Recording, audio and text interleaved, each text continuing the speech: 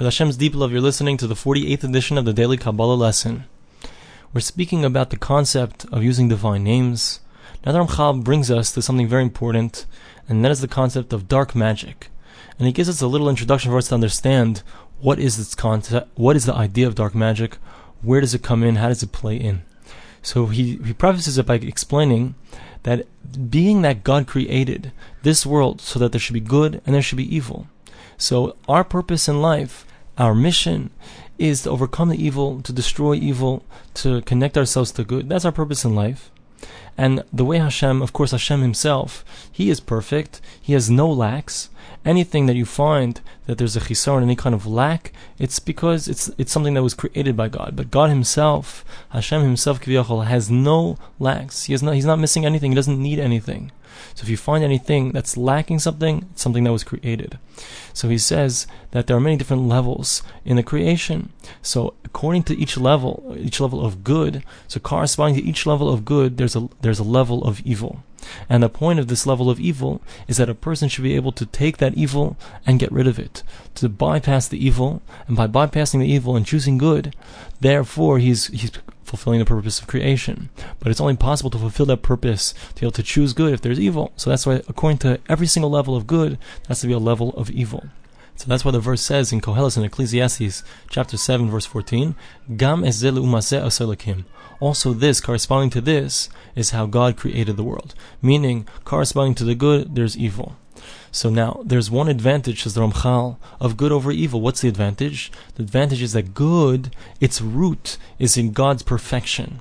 Anything that's good comes from God, and it lasts forever. However, evil is only something that was created, and it was only created in order to be destroyed. It was only created to be nullified, to be bypassed.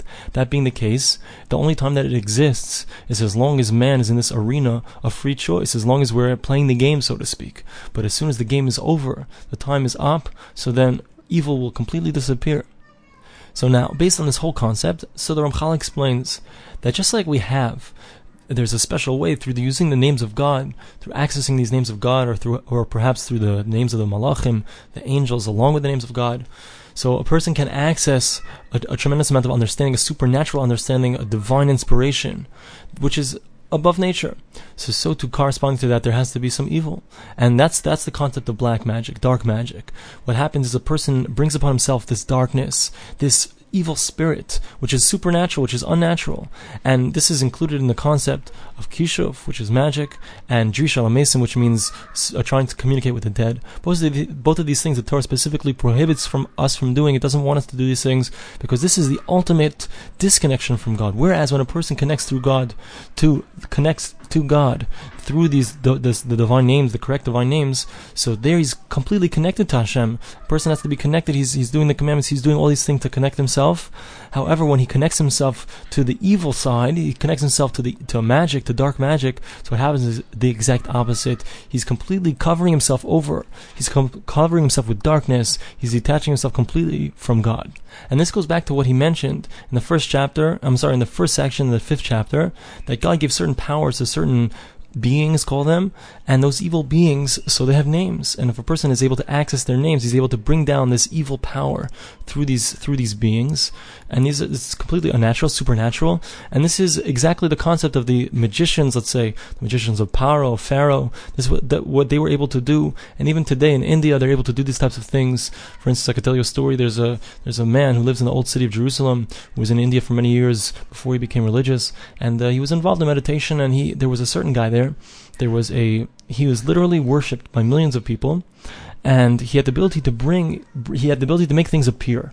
If you would do something good, that he liked, if you got on his good side, so he would make something appear. He could make a diamond appear. But basically, he was doing this black magic. He was doing dark magic. He had the ability to bring something. It was in a different place. He was able to bring it. So also the Khartoumim, the magicians of Pharaoh, they also had this ability. And when it got to a certain plague, the plague which was too small, which a shade, a demon can't bring. So they said Etz Belakimhi. They said this is the finger of God, because they didn't have the ability to do that. It was clearly coming from the Kochos HaTov. It was clearly when Moshe Rabbeinu and Moses started the plague of Kinim, of lice, so that was something that they could not copy, because it was impossible through their powers to be able to do that thing. It was clear that it was coming from the Kochos HaTov, the good powers.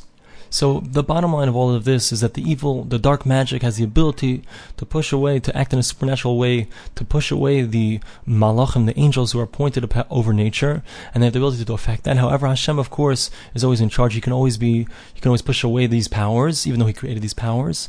And if a person has enough merit, even if people are trying to plan against him to use these dark powers, nevertheless Hashem can protect him. And this is the concept of what the Gemara says in Chulin, Daf Zayin, page 7, that Shan Rabbi Chanina the Nefish Zechuse. Rabbi Chanina is different. He was protected because he had a tremendous amount of merit.